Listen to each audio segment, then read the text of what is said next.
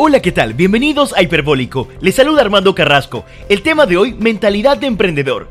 La economía global y circunstancias puntuales como la pandemia han forzado cambios en el entorno laboral, a esa dependencia del trabajo de escritorio en el que de 8 a 5 de la tarde intercambias tu tiempo y conocimiento por un salario. Todo esto ha logrado también que tanto hombres como mujeres consideren que a través de sus talentos y capacidades pueden generar ingresos, creando un negocio rentable y apostando por esa libertad financiera, el nirvana de todo emprendedor. Y aunque el término emprendimiento parezca una tendencia nueva, que no lo es importante conocer qué es lo que define e impulsa mejor a esa persona, qué tipo de mentalidad es necesaria para lograrlo y cuáles son esas características, las innatas y las que podemos desarrollar para ser un emprendedor de éxito.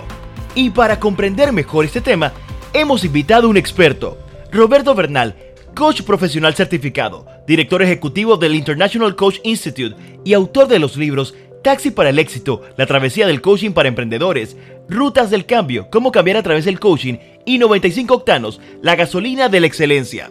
Arrancamos Hiperbólico. ¿Cómo podemos definir a un emprendedor? Bueno, primero, yo muy contento de compartir contigo este espacio y con todos los oyentes para hablar de un tema que realmente me apasiona y es el tema de emprender, los emprendedores. Y es que, como el término lo dice, emprender es tomar acción, es no quedarnos pensando y pasar del pensamiento al comportamiento. Siempre me gusta decir que la clave del éxito está en pasar del pensar al actuar. Y los emprendedores son aquellos que actúan frente a aquellas cosas donde los demás se paralizan y se ponen a pensar. Así que yo podría definirlo como eso, la capacidad de ponernos en acción aún frente a los retos y las adversidades que la vida nos plantea. Porque ¿qué es lo interesante?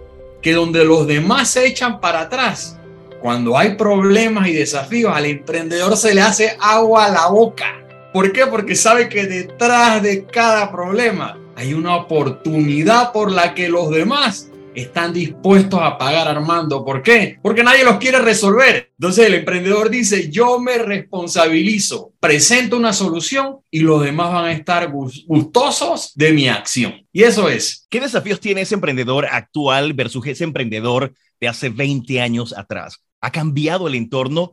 ¿Qué se requiere para competir realmente y hacer exitoso un negocio ahora? Lo interesante de esto, y es ahí donde se mezcla el coaching. Yo por 15 años, desde el 2001, di cursos para emprendedores, pero luego me di cuenta que la situación particular de cada emprendedor es distinta a la de otro. Ahora, ¿qué sucede? Si te pones a analizar, yo te estoy hablando de que emprender es tomar acción, eso es comportamiento. Y tal como lo planteo en los niveles neurológicos del cambio, el comportamiento es el segundo nivel neurológico que existe. El primero tiene que ver con el entorno.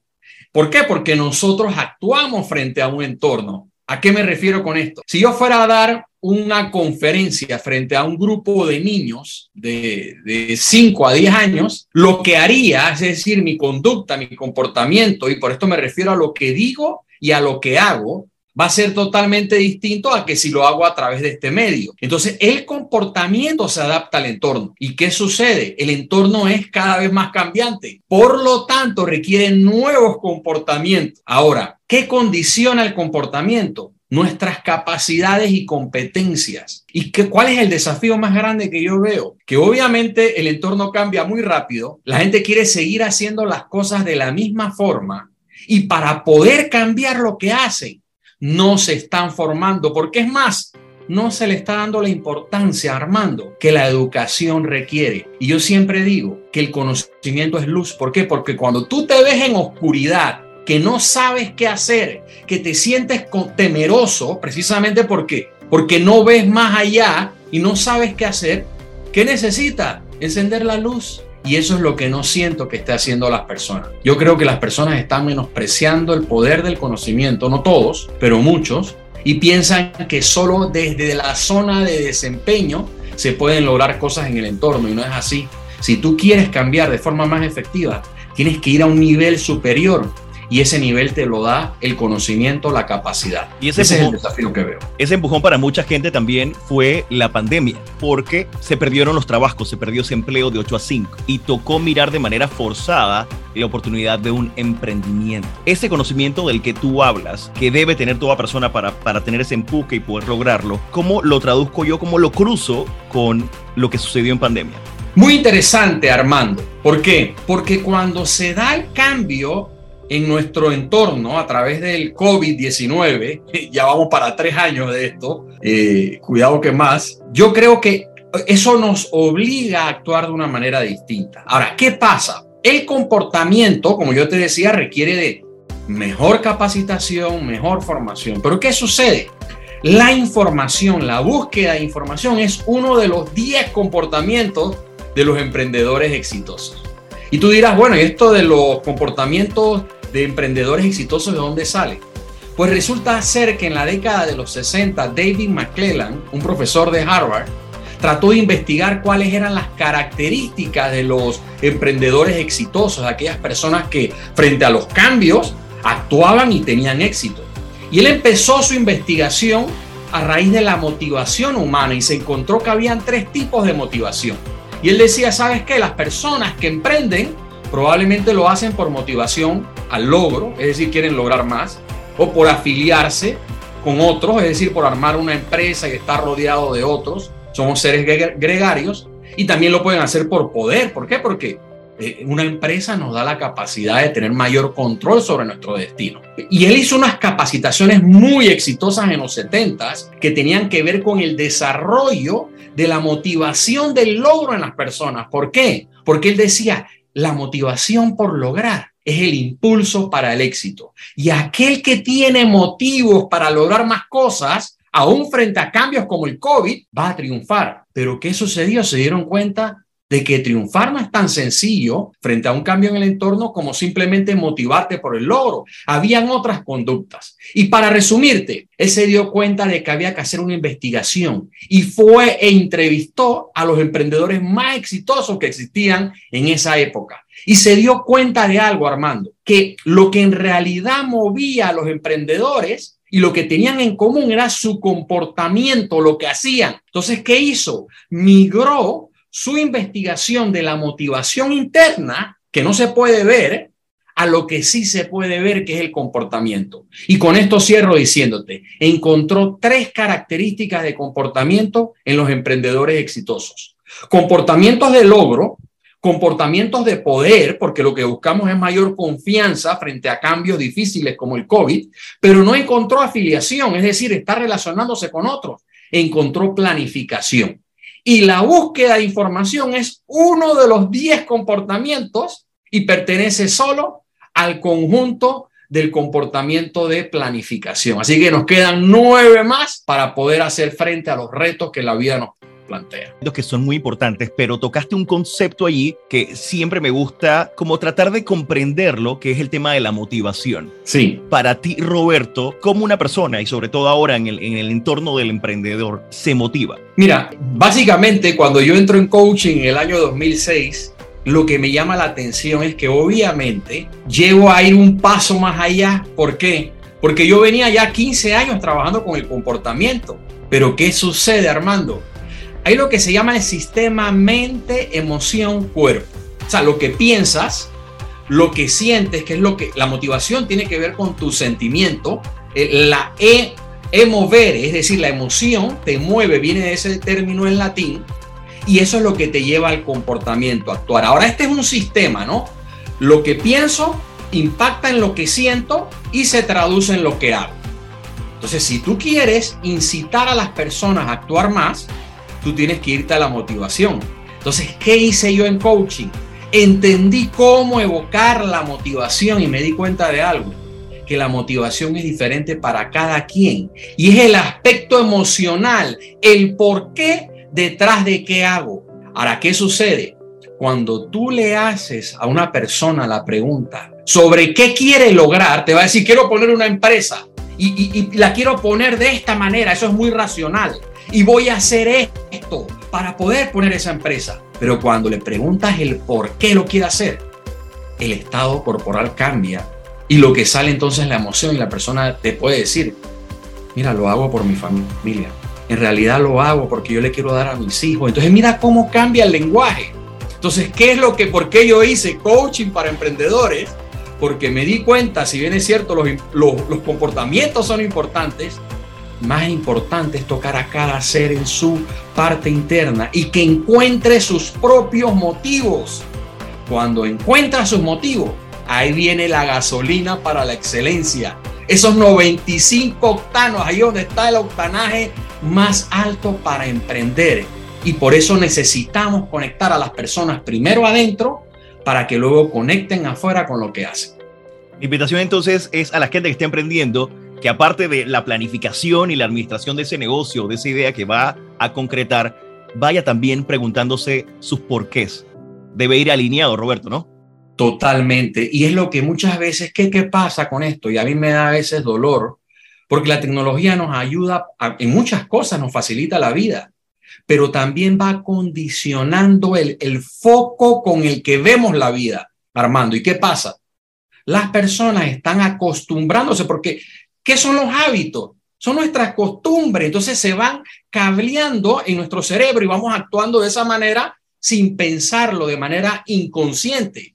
¿Y qué es lo que está haciendo la tecnología? Que está poniendo la atención de las personas afuera. Constantemente estamos viendo WhatsApp, prestando la atención al Instagram, al TikTok. Pero mientras más está la atención afuera, más te desconectas de tu parte interna. Punto importantísimo, porque de verdad, y tú lo has dicho, el estado de desconexión que tenemos frente a prestar atención o enfocarnos en algo es muy fuerte. O sea, yo puedo estar hablando contigo, quizás estamos en una reunión y la gente se distrae fácilmente. Y eso también, si me lo llevo al aspecto de negocio, es poder enfocarme en mis propias metas, en las metas trazadas, en ese plan de acción que tengo que ejecutar.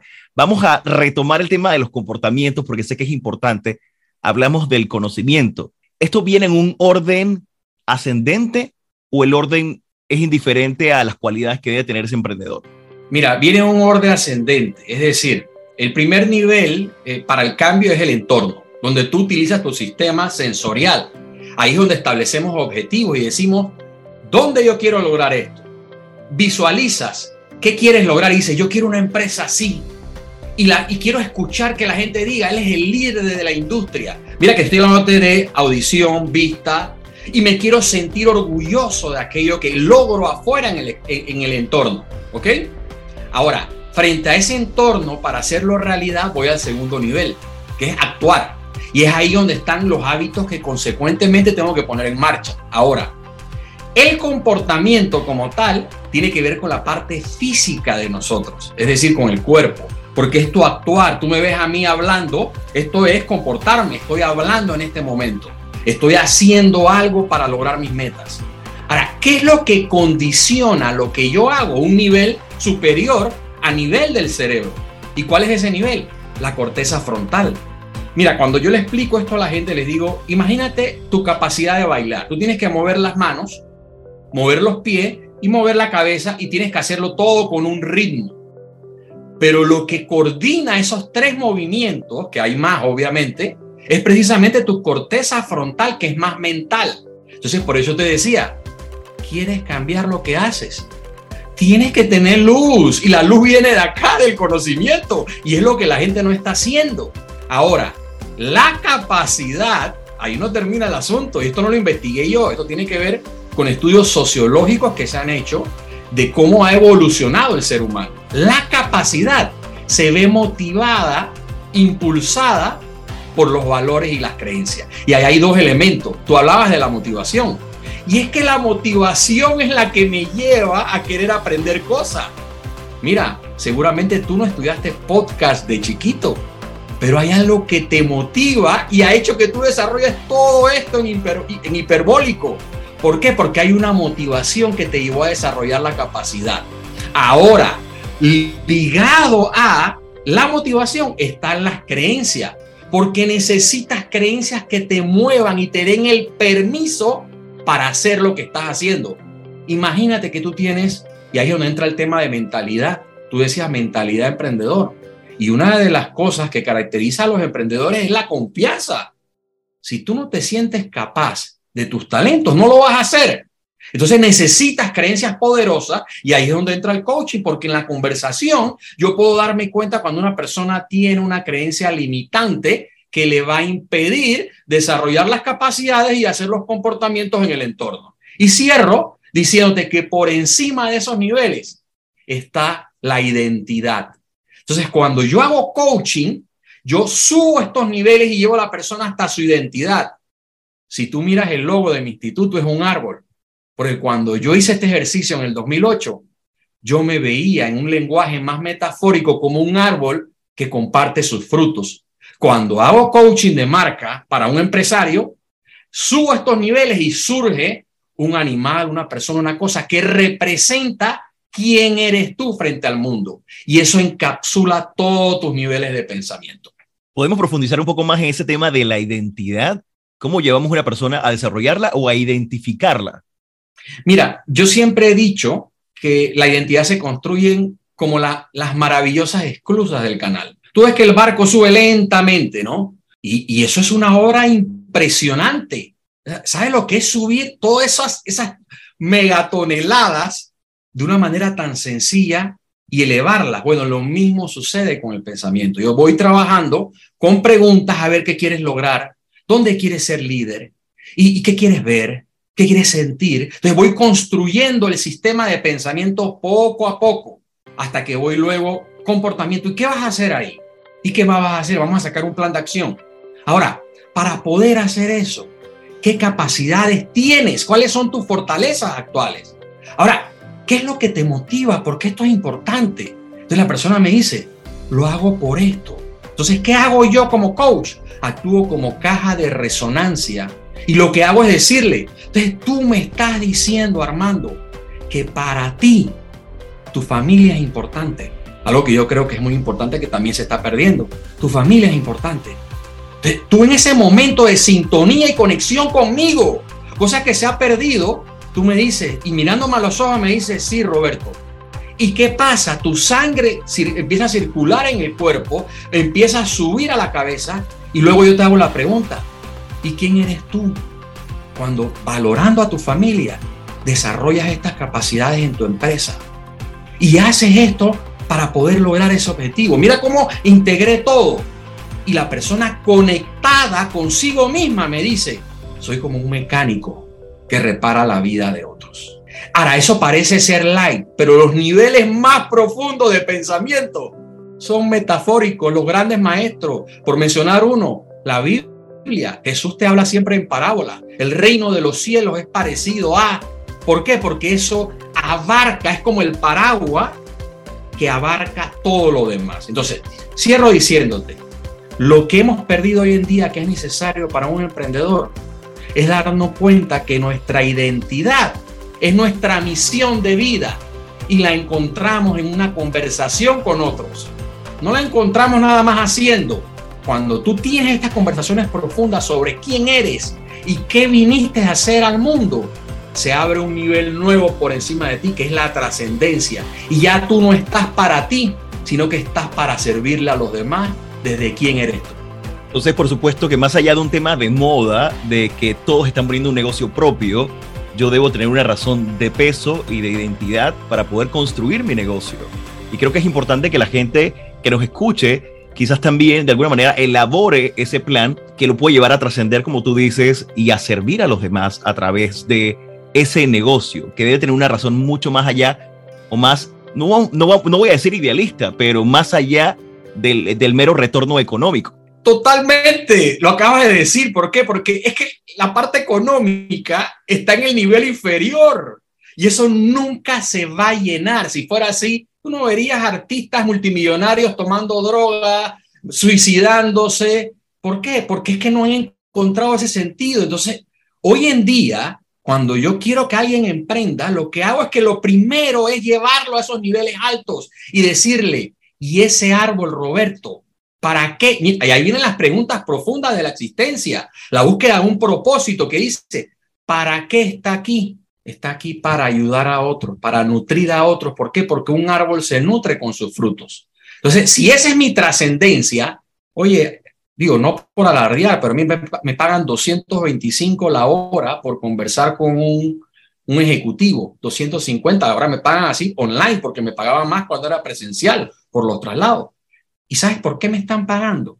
Porque lo que estoy sirviendo es a través de un medio escaso, que hoy en día la gente no lo consigue. ¿Y qué es? Que alguien te preste atención. Entonces, cuando alguien pone su empresa y empieza a prestarle atención a las necesidades de los demás, está sirviendo, que es lo que necesitamos hoy en la política. No que se sirvan, sino que sirvamos, podamos servir a otros para poder también, desde el servir, recibir valor nosotros. ¿Por qué? Porque estamos agregando valor. Entonces es súper importante.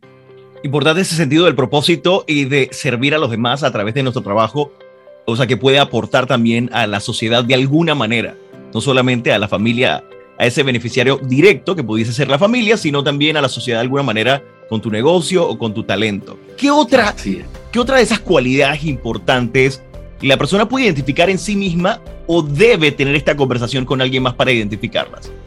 Mira, yo quisiera a veces hacerme coaching solo, pero no puedo, porque definitivamente somos seres relacionales, gregarios, y ahí es donde es a través de nuestro trabajo donde precisamente encontramos las respuestas y le damos respuesta a otros. Es decir, ponte a pensar que la palabra que tú estás llevando hoy, del mensaje que yo quiero compartir, viene precisamente por nuestra relación en este momento, con esta conversación, y tú me haces preguntas que probablemente yo no me haría. Lo mismo hace un coach. Te va a hacer preguntas que no te va a hacer un amigo. ¿Por qué? Porque un coach está entrenado. Los que están bien entrenados están formados para hacerte las preguntas que no te van a hacer otros. Entonces, no hay manera. Digo, yo utilizo herramientas hoy en día para escribir artículos y cosas con inteligencia artificial, pero la computadora no me puede hacer las preguntas que un amigo me haría, que tú me harías, la que tú me estás haciendo. Entonces, por ponerte un ejemplo, si yo te hago la pregunta y quiero que me la contestes, nada más para hacer el ejercicio, ¿para qué estás haciendo esto del podcast, Armando? Nada más para hacer el ejercicio, cuéntame. Mira, la intención del podcast es siempre hacer docencia sobre un tema en particular. Yo creo que si hay algo que me llamaba la atención de las redes sociales, sobre todo de Twitter, era la cantidad de desinformación y el hate y la teoría de la cancelación que había sobre muchos temas. Yo creo que es importante llevar una luz a través de contenidos y utilizar gente que sabe del tema para que también aprendamos todos en colectivo. Esa es la intención de Hiperbólico. Sí, entonces, y mira lo interesante, ¿no? Tú estás generando docencia y aportándole luz. Y ahí te pregunto, ¿qué tan importante para ti es hacer docencia y aportarle luz a los demás? Para mí es muy importante porque creo que, y ahí me voy a esta frase que usé en estos días, yo creo que todo hombre es bueno por naturaleza. Entonces yo creo que podemos construir una sociedad mejor en la medida en que podamos aprender y nos apoyemos todos de alguna manera. Entonces esto es a partir del conocimiento y de la educación. Y estos contenidos que en esta era de las redes sociales nos da la oportunidad a ti y a mí de poder compartir y hacer crecer a la gente de otra manera. Y nosotros mismos en el camino, ¿no? Y gracias por darme esta oportunidad de compartir contigo este espacio donde podemos hacer la diferencia para otros, ¿no? Porque, de hecho, me siento honrado de que hayas compartido tus respuestas porque estás hablándome, pues para mí es como tierra santa, estás hablándome de lo más importante para ti. Y eso es lo que yo creo que al final le da sentido a tu trabajo, saber por qué lo haces, ¿ves? Y cuando un emprendedor conecta con eso, su trabajo toma otro significado que simplemente la plata es necesaria, claro, la necesitamos, es parte de nuestra vida, pero pasa a ser la añadidura y no lo importante. Y mira, yo me acuerdo cuando yo empecé esto del coaching, estaba conversando con un amigo, me acuerdo que estábamos en los ranchitos allá en Amador, y él hablaba, yo le escuchaba, yo le prestaba atención, y yo le repetía y le devolvía lo que él me decía, y al final eso me marcó mucho porque me dijo, hey, gracias, porque a veces es bueno escucharse a uno mismo. Y yo creo que esto, cuando tú abres un episodio de podcast, generas una conversación interna en los demás que hace que empiecen a prestarse atención y decir, hey, ¿para dónde yo quiero ir? ¿Cuál es mi propósito? Obviamente la pregunta a lo mejor no va a quedar con respuesta de una vez, pero eso es lo que estás haciendo eco en los demás para que traigan la atención y encuentren su propia motivación. Y si tocan eso, ¡boom!, viene el comportamiento. Vamos a hacer esa resonancia y traerla al patio, a Panamá, que es importante, ese emprendedor panameño. ¿Cómo tú lo ves ahora si tuvieses que hacer una radiografía de ese emprendedor, ese hombre y esa mujer panameña que está intentándola ahí con su negocio? ¿Y qué le falta desarrollar o crecer para ir más adelante? Hemos estado viviendo circunstancias difíciles durante los últimos años. Y si hay un comportamiento que a mí me llamó la atención cuando estudié el tema emprendedor, era el primero, el que disparaba a todos los demás. Y es una visión clara y específica del futuro y que sea significativa. Mira eso.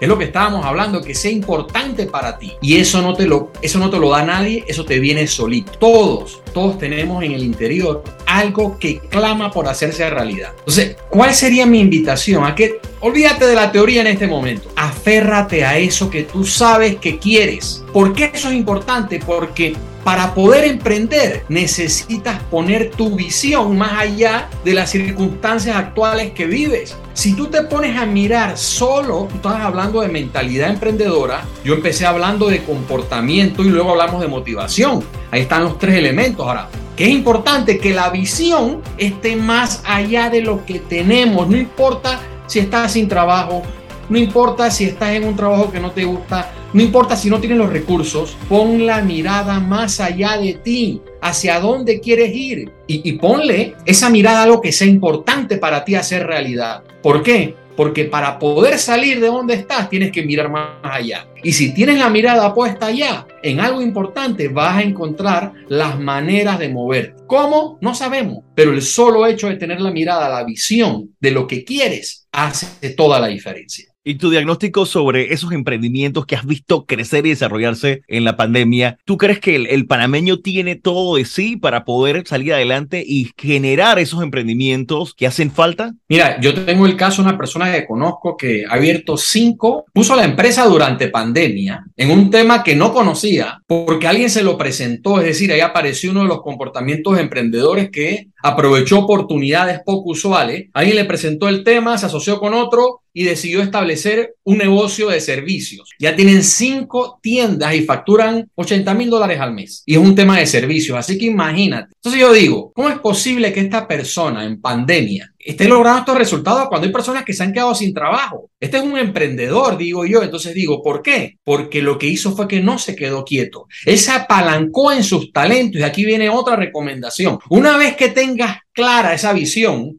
y esta persona la tiene clara lo que quiere, lo otro es apalancarte en aquello donde eres fuerte. Es decir, si tú sabes que eres bueno con las relaciones, usa tus relaciones. Si tú sabes bueno que eres investigando, investiga. E investiga o usa tus talentos con las relaciones a la luz de tu visión. Y esa es la conexión que necesitamos. Tus talentos al servicio de lo que quieres lograr. Y son casos que yo he visto donde pasamos de la escasez a la abundancia en medio de circunstancias que parecían ser limitantes. Eso nos demuestra que si otro puede, tú también puedes. ¿Ok?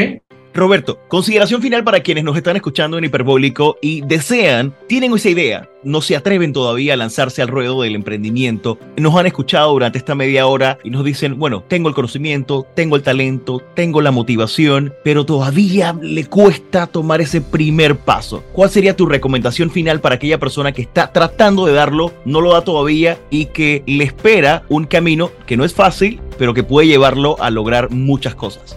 Hacer realidad las visiones de las que hablamos, que son cosas grandes. Cuando tú estás hablando de un emprendimiento de verdad significativo que te llena, seguramente no es algo sencillo. Si tú quieres de verdad transformar no solo tu vida, sino la de otros, es algo que va a ser apoteósico, algo grande. Ahora, ¿qué sucede? Cuando tú ves una papa, obviamente, grande, tú no te la comes. ¿Por qué? Porque es un reto meterle una mordida a esa papa por el tamaño que tiene. Pero si tú la fragmentas y la divides en pequeñas papitas, papita a papita, te comes un mega paquete de papas fritas de cualquiera de estas franquicias. Entonces, el secreto está en poner la visión en aquello que quieres lograr, que tú solo sabes qué te motiva. Luego, pensar, porque tú sabes en qué eres bueno. Todos somos buenos en algo. Pon esos talentos y alíñalos a eso que quieres lograr. Y lo otro, recuerda siempre que una jornada de 1000 kilómetros empieza con el primer paso. Y los emprendedores no se